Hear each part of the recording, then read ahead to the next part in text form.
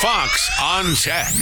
Android users with visual disabilities now have a new tool at their disposal. Microsoft's Seeing AI is now available on the Android platform.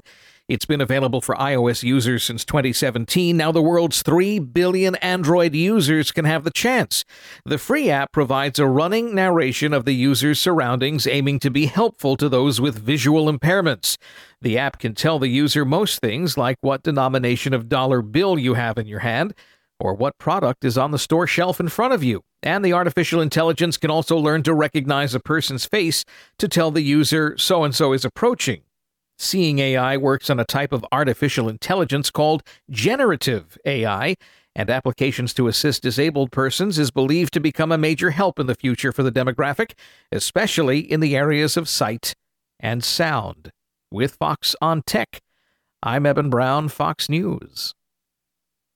Listen to Fox News Podcast shows ad-free on Fox News Podcast Plus, on Apple Podcast, Amazon Music with your Prime membership, or follow wherever you get your podcasts.